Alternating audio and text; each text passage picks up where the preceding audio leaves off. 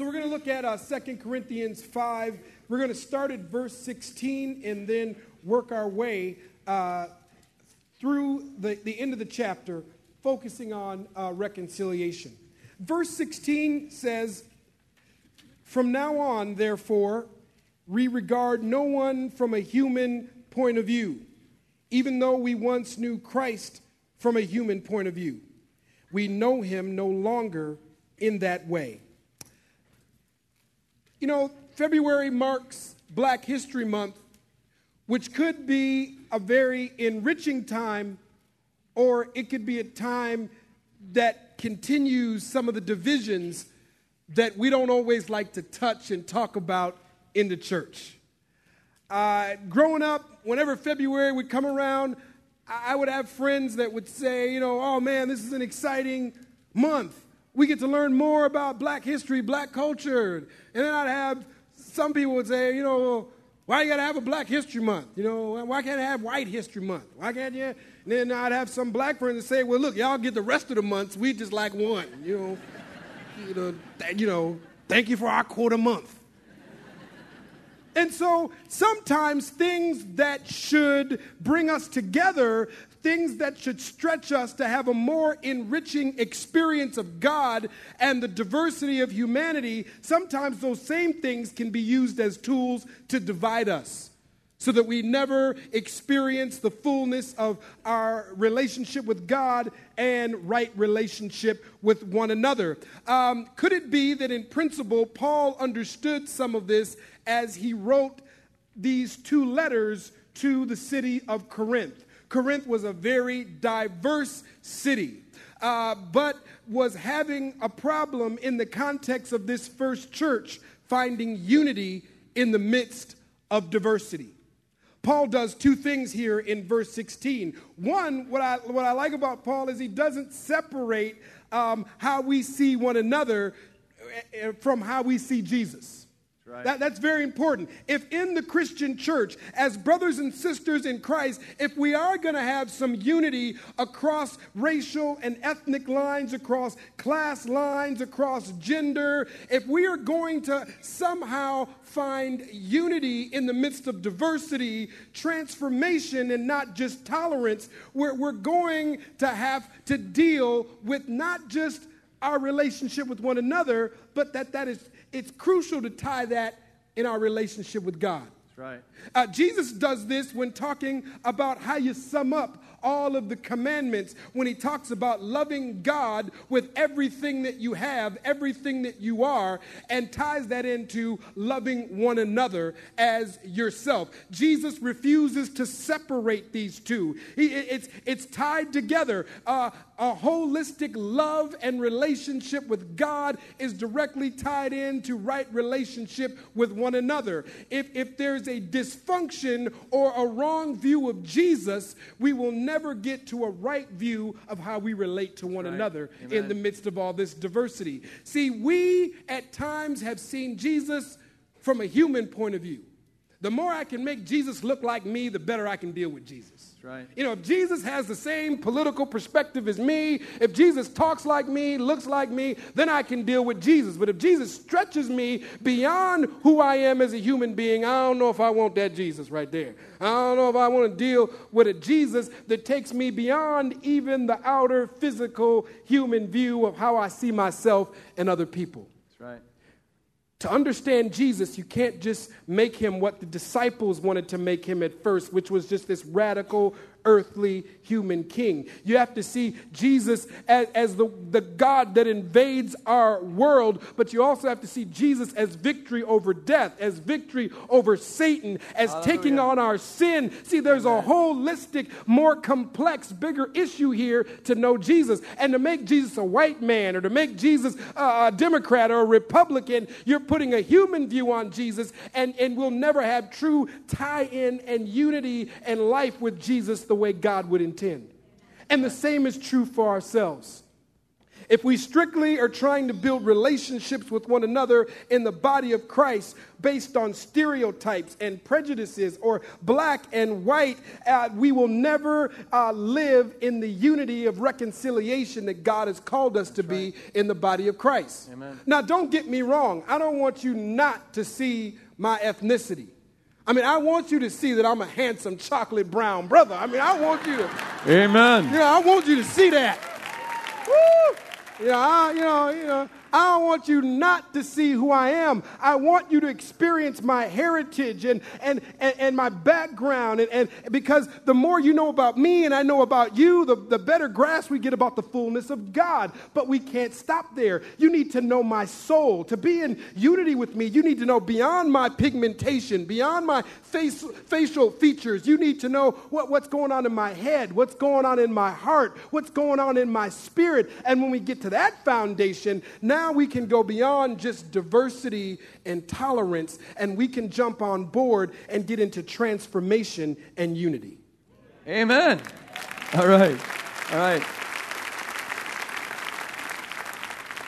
You are one handsome chocolate dude. Let me tell you that. You're a good-looking vanilla guy, if go, I could say that. You guys are getting, and we're both so humble. That's the most beautiful thing about it. I mean, we just speak truth here this morning, okay? Praise God. I appreciate his brother so much. That's good preaching. 2 Corinthians chapter 5, verse 17.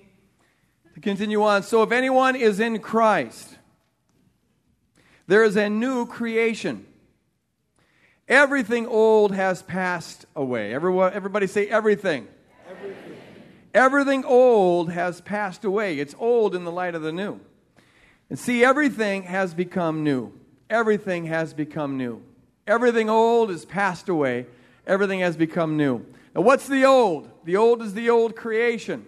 The old is this seeing things from a strictly human point of view. The word Paul uses there is actually the word for flesh.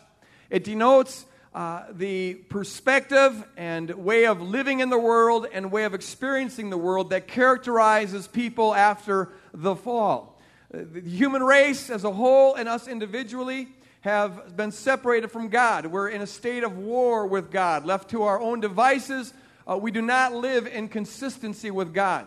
And God created all of us to have an inner need for Him. It's a need to feel important. Everybody here needs to feel that. It's a need to feel like you're worthwhile. Everybody here needs to feel that. It's a need to feel like you're unconditionally loved, not for what you do, but for who you are. Everybody in this auditorium and everybody on this planet needs to feel that.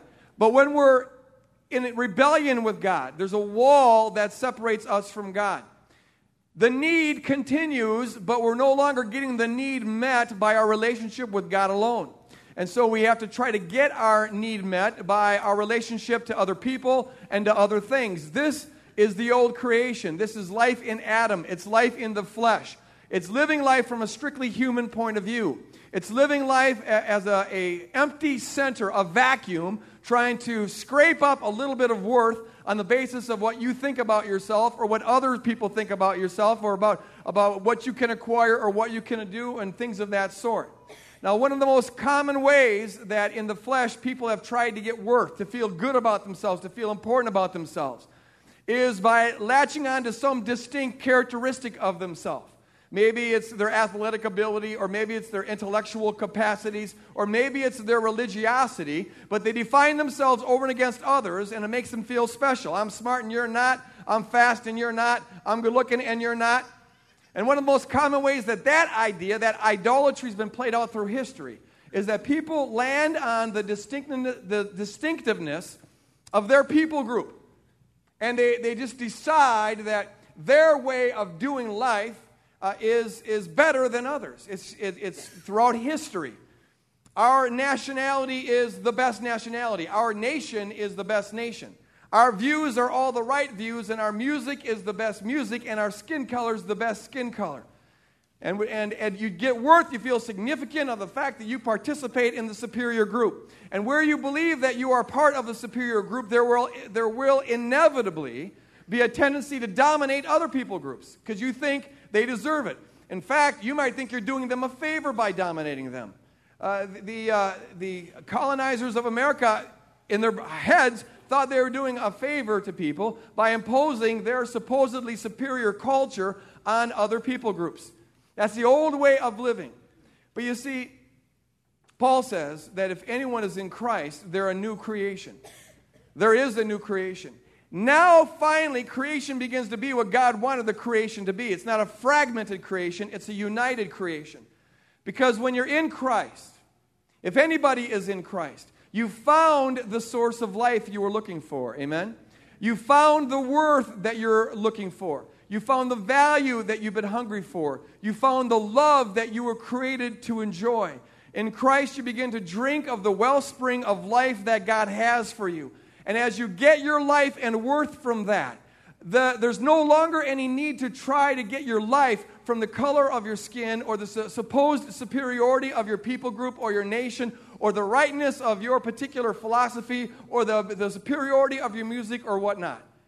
If I'm standing up here before you, and I am, as a child of God, and I know my unsurpassable worth in Jesus Christ because I'm a new creature, if I know who I am in Christ, and I know that I'm seated with Christ in heavenly places, and I know that I've received that amazing grace, and I know that I've been washed in the blood of the Lamb, and I know that I've been filled in the Spirit by the Spirit of God, and I know that God walks with me, and He'll never leave me or He'll never forsake me, and I feel the full value and the full joy of that more than conquering life that He died for me to have. If in fact I'm living in that, what possible need would I have to try to get a little bit of worth from the color of my skin, or get a little bit of worth because I'm American instead of Iraqi, or I'm religious instead of non-religious, or I'm in the church instead of outside the church, or I'm holy instead of unholy, or I'm straight instead of gay, or I'm Baptist instead of Lutheran, or I'm tall instead of short, or what have you.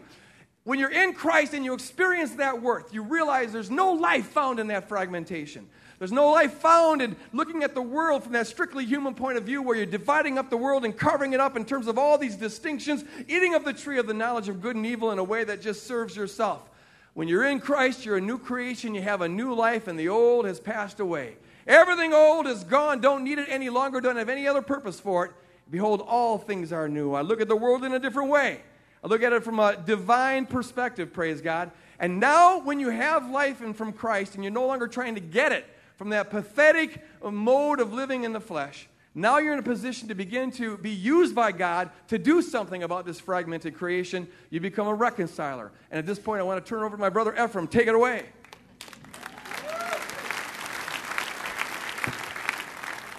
Verses 18 and 19 of 2 Corinthians 5 says, all this is from God, who reconciled us to God's self through Christ and has given us the ministry of reconciliation.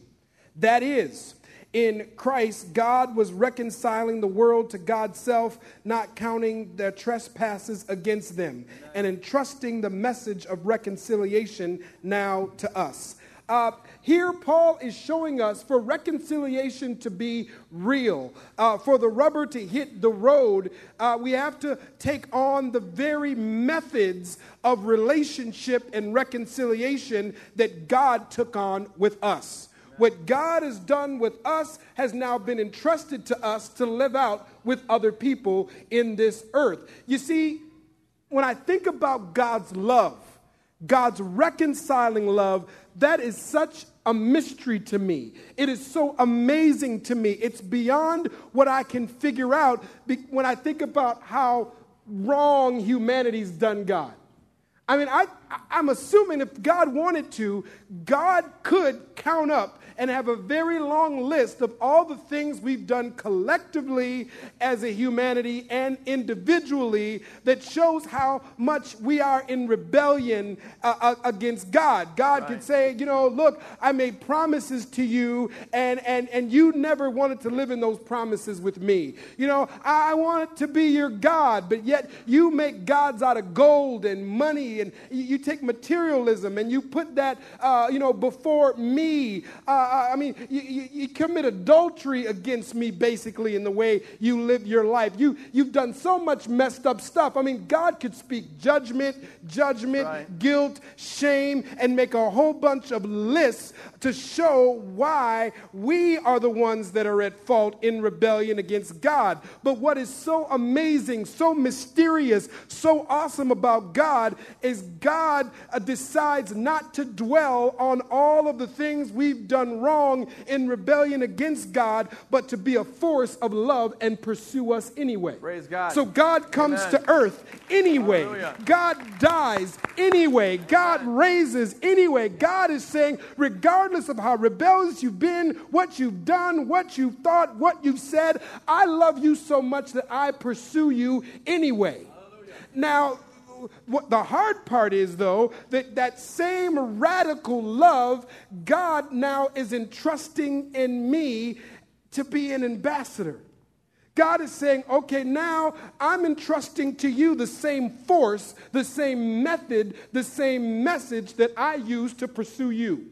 Now you use it to pursue people among you. I have to admit that's hard for me. I mean, being an African American, it's much easier for me. And there are days when I would rather live in the reality of not reconciliation, but responsibility. Well, if white people would just take responsibility for this history, maybe we could talk. Okay. I mean, maybe as a woman, you've said, if men would just take responsibility for this, then we can talk. I don't want to reconcile. I want people to take responsibility. Or white people go, instead of talking all about that racism, why don't you just take responsibility and get a job and do this? Why don't you just do this? And so everybody's like having these shouting matches, whether it's outer or internal, saying, why don't you take responsibility? No, why don't you take responsibility? No, why don't you? No, why? Look, I got a long list. White people, hey, look at you. Here, you want to watch this documentary? You want to read this book? I can show you all the stuff white people have done throughout history. Here's a whole list. Matter of fact, I got another page right here. Look at it, volume 3. Look at all the stuff y'all done did to me. Okay. I ain't gonna forget this right here. Look, I'm counting up all the sins of white folks right here. I'm counting up all the sins of men right here. Right. Look, there might be women that say, look, I don't like the way you treat me. I don't like during the Super Bowl to have to watch a commercial with 2 women in bikinis wrestling in some mud. That's not who I am. I'm a daughter of God. Don't be pimping me to sell some beer or sell a car. So look at all the stuff I can count up. Well, they like that one. Yeah, y'all like that, huh? That was an all-female clap there. Yeah. What's with this? Yeah, I got to give the white men something Preach it, y'all brother. can clap about now, huh? Don't you go stepping on my commercials now. No, just kidding. I repent. Praise God. Okay, there we go. I've been healed. But you see what I'm saying? The point is, it's much easier for me to live in diversity, but yet live in division, because I want to spend time counting up the sins that got us to the division in the first place. But I serve a God that spends more time talking about reconciliation than the responsibility of division. And I got to live with that. That's right. I got to live with the Bible that God pursues me in spite of all the messed up stuff I've done. So as an African American, I have to wrestle with having a unified, reconciling relationship with my brothers and sisters that are white, brothers and sisters across racial lines, and focus on reconciliation, because that's what's been entrusted to me. It is hard when you represent a group that's traditionally been oppressed or done wrong to still carry the responsibility that's been entrusted to you by God. It reminds me of the latest Lord of the Rings movie. And I won't say too much to give it away if you haven't seen it. But Frodo is a hobbit. And in this fantasy story of Lord of the Rings, the hobbits seem to me to be like the lowest of the people groups.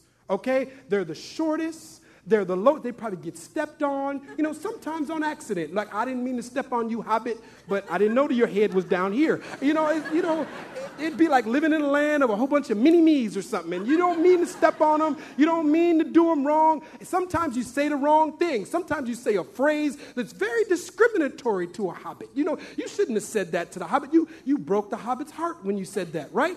And so here's Frodo, the lowest of the lows of a people, but yet he's carrying the ring around his neck. There's this scene in the Two Towers where Frodo is falling over and he can't stand up and he's falling on the ground and he looks at his Hobbit friend and he says, I don't know if I can carry the weight anymore. I mean, it's a little ring like that, but yet he's going, I don't know if I can carry the weight. I identify with Frodo. Sometimes I don't know as an African American if I can carry the weight of reconciliation. I mean, I'm a Christian. I love Jesus. I sing the songs. I pray. I go to church. I read the Bible. That Bible is such a little book, but yet sometimes I don't know if I can carry the weight of it. You know what I mean? Yeah. But yet God has entrusted this to me, and I don't know if I can carry the weight of forgiveness. I don't know if I can carry the weight of giving up anger and rage in order to live.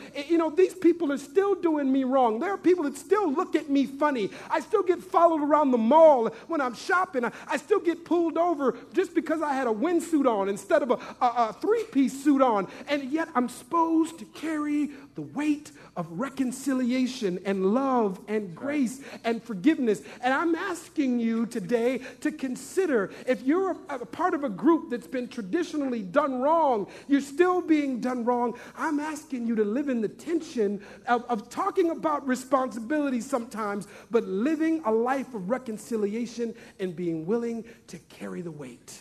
I know it's hard, it's tough. Man, sometimes you have like arthritis in your spirit, but you have to carry the weight. Sometimes it gets so heavy. Maybe it's because you're estranged from your parents. Maybe this is not just racial. Maybe this is, I had an alcoholic father or a mother that was stoned out on drugs, and so I still have anger and bitterness and depression, and I can't carry, I don't know if I can carry the weight of forgiveness and grace and love. Sometimes I'm falling down. I can't rise. I can't get up. But this is what you have to realize, sister and brother. You are not down here by yourself. Jesus Christ is living in you. Amen. The Spirit of God is upon you. You can get up. You can hold your head up high. You can stand up straight. If Christ be in me, I can carry the weight. Hallelujah. Amen. Praise God. In Christ all things are possible. Verses 20 through 21. So we are ambassadors for Christ, since God is making his appeal through us. His appeal of reconciliation. He's doing it through the church. We entreat you on behalf of Christ, be reconciled to God. For our sake he made him to be sin, that's Christ, who knew no sin, so that in him we might become the righteousness of God. What a passage. A couple words as I'm getting into this part of my message that are key here. One is the word reconciled. Katalages in Greek. It means to bring together two parties. Basically, where there's conflict, you bring resolution. Where there's war, you bring peace. When two parties are separated, you bring them together. When there's a wall between them, you tear the wall down. When there's a gulf between them, you bridge the gulf. That's what reconciliation is all about. It's to reunite that which has been separated, to undo the fragmentation of God's creation, between God and between people, and even between people and themselves, the destiny, the plan that God has for them. We're to be about reconciliation. Secondly, Paul uses this word ministry, diakonia. It literally means to wait on tables. We are to be ministers, he says, of reconciliation. The term means service, to wait on tables, to come under another, to enter into their needs, to serve them in any way possible. Jesus was doing ministry when he washed the feet of his disciples. It's getting down on your knees to serve another, to be a minister of reconciliation. Doesn't mean it's just a little tag that you wear or some words that you speak. It means getting involved in service. We bring about the undoing of the fragmentization of peoples by serving people, by loving them. Then finally, he uses the word ambassador. Ephraim referred to that. An ambassador was one who speaks on behalf of another, one who represents, a delegate of another country usually. We hear a lot about the ambassadors in the United Nations these days. An ambassador is there, and their commission is to speak on behalf of their country, to represent their country. They're not allowed to speak their own agendas, their own opinions on things. That doesn't matter. And they're certainly not allowed to appropriate the values and the ideals and the ideologies of the other countries that they're in dialogue with. An ambassador has to speak the language and the ideology and the program and the purposes of the country that they represent.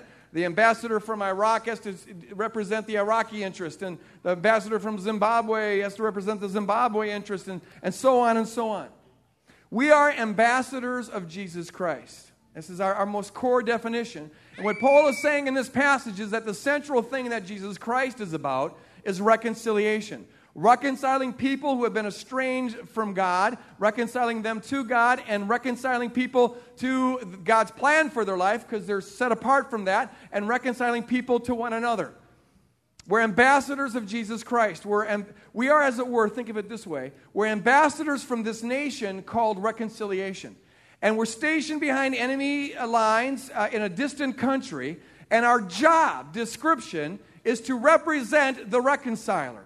In all that we say and in all that we do, and especially in how we love and how we serve, our job is to represent the reconciler. It's not to bring in all of our own opinions, and it's certainly not to let the foreign country that we're a part of make an impact on us and control our thinking and our doing. It's to represent the country of reconciliation, to be a delegate of the reconciler. Our job as the church is not to represent our righteousness as opposed to those who we think are unrighteous, because we're all unrighteous.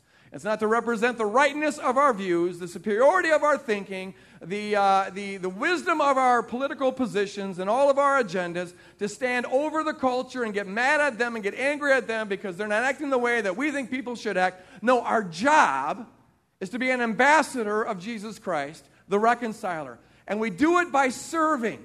Our only task is to serve. That's how we represent. In fact, Paul uses the model of God, as Ephraim referred to show how we're supposed to do it. God made him who knew no sin, the sinless one, Jesus Christ. He made him to be sin, that we might become the righteousness of God in him. This is the trade that is at the center of the gospel. Here's the God's deal. And if you haven't accepted this deal this morning, you got to do it. God says, I tell you what, I'll make you a deal. I'll give you my righteousness if you'll give me your sin. And if you'll say yes to that, then I'll make you righteous. And then we'll be reconciled. You'll have my righteousness. That's why we call the grace amazing grace. You know, God made him who knew no sin to be sin for us, that we might be made the righteousness of God in him. One way of looking at that is this. God took upon himself our problems. He didn't have a problem, we did. He didn't rebel against us, we rebelled against him. He didn't distance himself from us, we distanced ourselves from him. We were in sin, we were in a damnable state, we were not reconciled to God, we were at war with God. But God made our problem his problem. That's how he served us. That's how he reconciled us to himself. God made him who knew no sin to be sin for us. He took on our sin. He took on our alienation. He took on our God-forsakenness. He took on our suffering. He took on our woe. He took on our rebellion. He took on the junk. I'm censoring here. All the most yucky stuff. The yucky stuff that humanity has to offer. He took it upon himself. He entered straight into it, went smack dab in the middle of our hell to reconcile us to himself. That there could now be peace where there was war, that there'd be reconciliation where there was separation. That's amazing grace, praise God. That's the amazingness of God's grace. And then he says, now you go and do likewise. You go and do like, see what I did? Now you do it. That's the ring that Ephraim's talking about. You go out and do this. Be representatives, ambassadors of this. This is your one job description, is to do that. We are first and foremost servants of the world. Believer, you're a servant of the world. We don't go, our job is not to stand over and throw stones at the culture and things we disagree with. Our job is to get on our knees and serve, to lay down our life for others, and to enter into their situation, to make their issues our issues. That's what it is, to enter into solidarity with others, to show what God is like by how we live. That's what the church is called to do. When we see the scared teenager with an unwanted, unplanned pregnancy, our job is not to stand over her and condemn. Our job is to get on our knees and say, how can we serve you? How can we love you? How can we walk with you? How can we love your baby? How can we make this a viable option for you to go full term with this? How can we come around you? What do we need to sacrifice in order to enter into your situation? When it comes to the youth in the Twin Cities, our job is to ask, how can we serve you? How can we enter into your life, meet you where you are at? How can we come into the contact with the drug addict or the street person or the prostitute or whatever? Our job is to say, how can we love you? How can we serve you? We're ambassadors of reconciliation. How can we enter into your issue? How can we make your issues our issues? It's the job of the church, ambassadors of reconciliation. And here's how I think it applies racially. Ephraim talked about the weight that you carry as a non-white in terms of reconciliation, which is about forgiveness. It's a little bit different, I think, coming from a white perspective. Here's what I think reconciliation looks like from a white person in this country. It's about entering into, being willing to be stretched to enter into perspectives that maybe don't come natural to you. Let me explain what I mean. As a white person, I am standing at the top on the whole of a system that was constructed by white people, largely on the bloody blacks of slaves and the broken treaties with Native Americans. And the system favors me. We set it up. And it's easy for me not to be aware of how life is for other people. Most white folks, frankly, aren't aware of racial issues, or they're aware of them, but they don't seem like they're that big and they're that pervasive and it's a thing of the past and things really aren't that bad. And see, when you're on the mountaintop and you look out laterally, all you see is other mountaintops, so it's easy to think that everything's a mountaintop, but it's not. To be an ambassador of reconciliation means you begin to look around and enter into the perspectives of others and make their issues your issues. You see, the problem is that I, as a white person, I don't usually confront racial issues towards me. I get the option of deciding whether I want to be involved in racial issues or not. Other non-whites don't have that option. I do. That's part of the privilege of being white. And see, I don't get followed in stores. You know, no one suspects me. I don't. When I get pulled over, I can pretty much assume that it's for just ordinary legal reasons. I'm going too fast, or my headlights out, or something like that. But if I'm a person of color, there's sometimes other issues going on. And I believe that most of the police force, the vast majority of them, are good, honest people, but not all of them are. And when they're not, I'm not the one who pays for that. It's usually non-whites. But see, I don't experience that. When there's economic injustice and the bank doesn't give me a mortgage that I thought I qualified for. As a white person, I don't need to second guess that. I can just know that, I must not have qualified. But for people of color, it's not that way. If I apply for an apartment and they say there's none available, I can just pretty much as a white person assume that none's available. But if you're a person of color, it might be different. We had a person in our congregation who kind of became an advocate for a family in the homeless shelter. And she was just amazed at how this thing went down. She would call apartment complexes, and as a white person, they would say, oh yeah, there's something available. Why don't you come by this afternoon? When the family she was advocating for would call, an African-American family, there's nothing available. Same apartment building, 2 minutes apart. But see, as a white person, I'd never know about that. How would I know? I was amazed. I listened to a radio station some time ago that was talking about racial profiling in a number of different areas, and a lot of white people were calling it angry as hornets. Like, this is a crock. This is a fair country. It's liberty and justice for all, land of the free and the brave, equal opportunity for everybody. It's a fair system. What are they whining about? And what I'm wondering is this: if racial profiling is taking place, how would you know? It don't happen to you. No. Statistics say that if you're black, you got 27 times more likely to be pulled over than if you're white. But see, if you're not aware of that, then how would you know? That's why it seems like it's a little issue. To be an ambassador of reconciliation means that you intentionally go about to open up your eyes and listen to the perspective of people who are non-white and believe them when they talk. Ephraim's experience as an American is very different than my experience. And the only way I'm going to learn about that, I won't understand the walls that divide black and white, Native American, Latino, Hispanic, until I'm willing to enter into that issue and make that their problem my problem, to enter into that. And to say that we're in this together, you see. So when you find out that in Minnesota, a black youth is more likely to end up in the prison system than in college, and that's true of almost every state in the union. See, now that to be an ambassador of reconciliation means that I don't tag that as a black problem. Why don't they get their act together? Land of the free and brave. Why don't they just work a little harder, try a little harder? No, I say, you know what? That's an us problem. That's not a black problem. That's a human problem. That's a Christian problem. That's an ambassador of Jesus Christ kind of problem. And I want to enter into your life to say, what can we do about that? You see, when there's economic injustice, that's not a minority problem. That's an us problem. You know, when a black person's pulled over and ends up being suffocated because they were by the police when they were just going too fast, that's not a black problem. That's an us problem. You see, when there's inner city issues, that's not their problem. That's an us problem. It's about entering into. When people are being followed in stores because of unwarranted suspicion, that's not their problem. That's my problem. You see, and to enter into the body of Christ as an ambassador of reconciliation means this.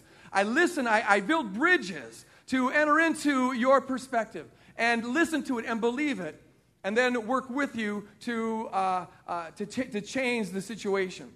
It even means this, as a white person, even when you are confronted with mistrust on the part of non-whites who, they maybe question your intentionality. It'd be easy to dismiss that. Oh, see, I tried. But to even make that your problem, because there's a reason why that mistrust is there. You see, and to say, okay, how can I serve to begin to try to reverse this mistrust? I was at a church down south at a conference that was all about bridging to the culture, and it was a good conference, all about serving the community and networking churches to make a difference in the community, and it was just a really good conference. Really enjoyed it a lot.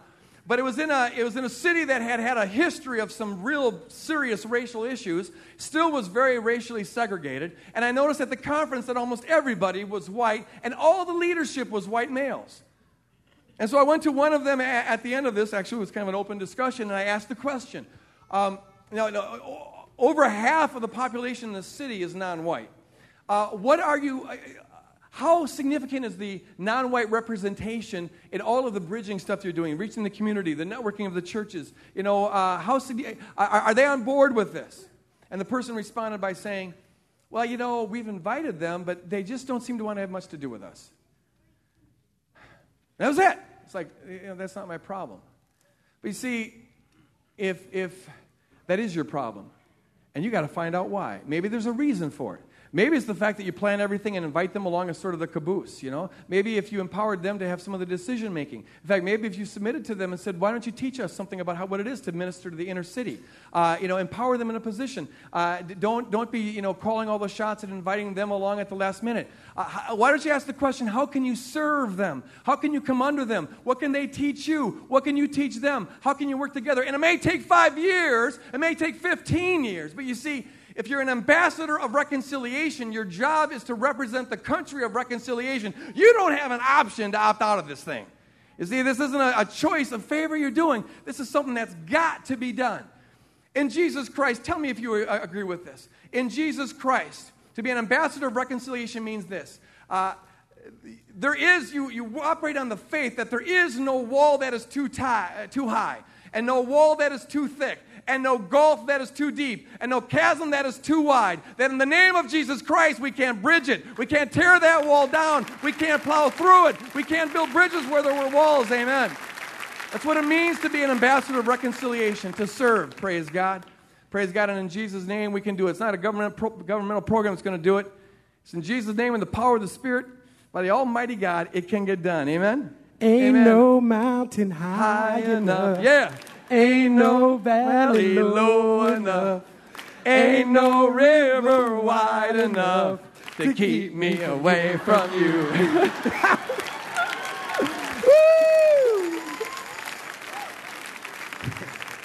We better just stick to preaching, I think. Amen to that one. Cool if we did that. Amen. As we close in prayer, Maybe God is speaking to your heart.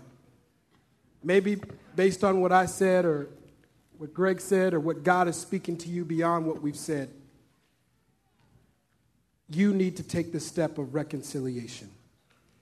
You know, for reconciliation to be real, there are people that have to get out of denial. Right. And there are people that have to go the extra mile. Right. And both of those are hard. To step out of your comfort zone and to say, you know, I think I've been in denial. I pretty much lived my life like everything was okay because everything's been okay for me. Or you may be at the point of, you know, I've been walking around with so much anger and rage that I've been unwilling to go the extra mile of forgiveness. Or you may be saying, look, Ephraim, you don't understand. I forgive all the time. Every day I go to work and I smile like everything's okay. I know I go places and I act like it's all right. And I'm tired. What do you mean go the extra mile? My feet already have blisters from all the miles I've already been walking. Have you been carrying the ring by yourself? Would you allow the Holy Spirit to allow you to live in truth, but also live in a spirit of forgiveness? Not so much because the other person is going to change right now, but you need that forgiveness and that grace because you can't walk around anymore with that rage and that anger that's in you. Can you really afford to walk around another day with that depression and that heartache and that rage that is in you? For some of you today, you need to get out of denial. And for some of you, you need to take the extra mile to forgive. Let's pray. If you're here this morning and you know that you need the invasion of God's reconciling love. Maybe you've never accepted Jesus Christ before as your personal Savior. You need to live in the reality that God has already paid the price. God has already took on your sin so that you could wear the robe of righteousness through Christ Jesus. If you know today that you need to receive the radical love of Jesus Christ and to leave here a different person, a new creature, would you just raise your hand? If you're saying it's me, I'm the one, I need to. Amen, brother, I see that hand. Praise God. If you're here today and you know that you need to step out of denial so that you can build bridges of reconciliation and peace across ethnic or gender or class, whatever the line is. It could be within your own family. But you need to step out of denial and admit there is an issue and I need to deal with it. If that's you and you need prayer, would you just raise your hand? Amen. Thank you for that boldness, sisters and brothers. If you are here and you know that you need to go the extra mile to forgive, to love, to start dialogue again. I'm not asking you to get back into something dysfunctional or unhealthy. I'm not telling you to be in something abusive, but do you need to be released of the depression, the anger, the rage that is inside of you, and you know that you need to go the extra mile through Christ Jesus and get some peace inside of your heart? If that's you, would you raise your hand? You need prayer for that. Praise God. If you raised your hand for any one of those things, would you just stand with me as I close in prayer? Just stand. If you raised your hand for any one of those things, thank you. Would you just stand where you are? Let me pray with you as we close. Dear God, I lift up sisters and brothers that have raised their hands saying, yes, it's me.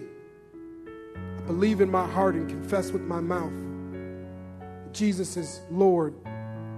Jesus took on my sin, died and rose again that I could wear the robe of righteousness.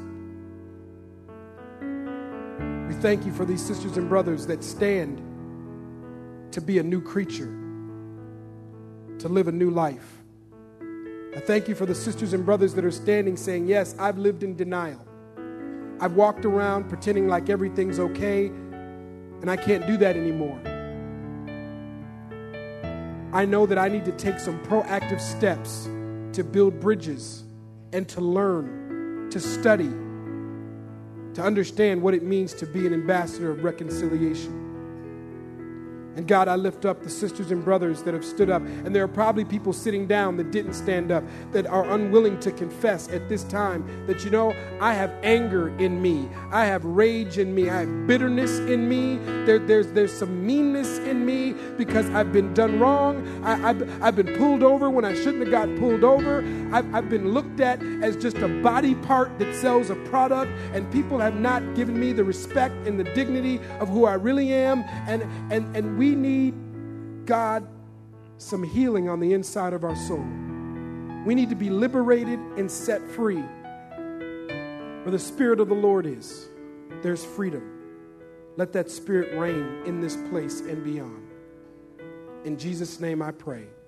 Amen. If you raised your hand to accept Christ and stood up, there's a brother right over here, Pastor Chuck. He has some information over here at the table, some free resources. He'd love to talk to you. He'd love to give you those resources. Don't leave here without knowing that you're not alone in this walk. If you need further prayer for any reason, there are prayer counselors that will be standing here up front. They would love to pray with you. They would love to talk with you. Reconciliation is a hard road, but it's doable through Christ Jesus. As we go in peace and go as an ambassador of reconciliation. God bless you.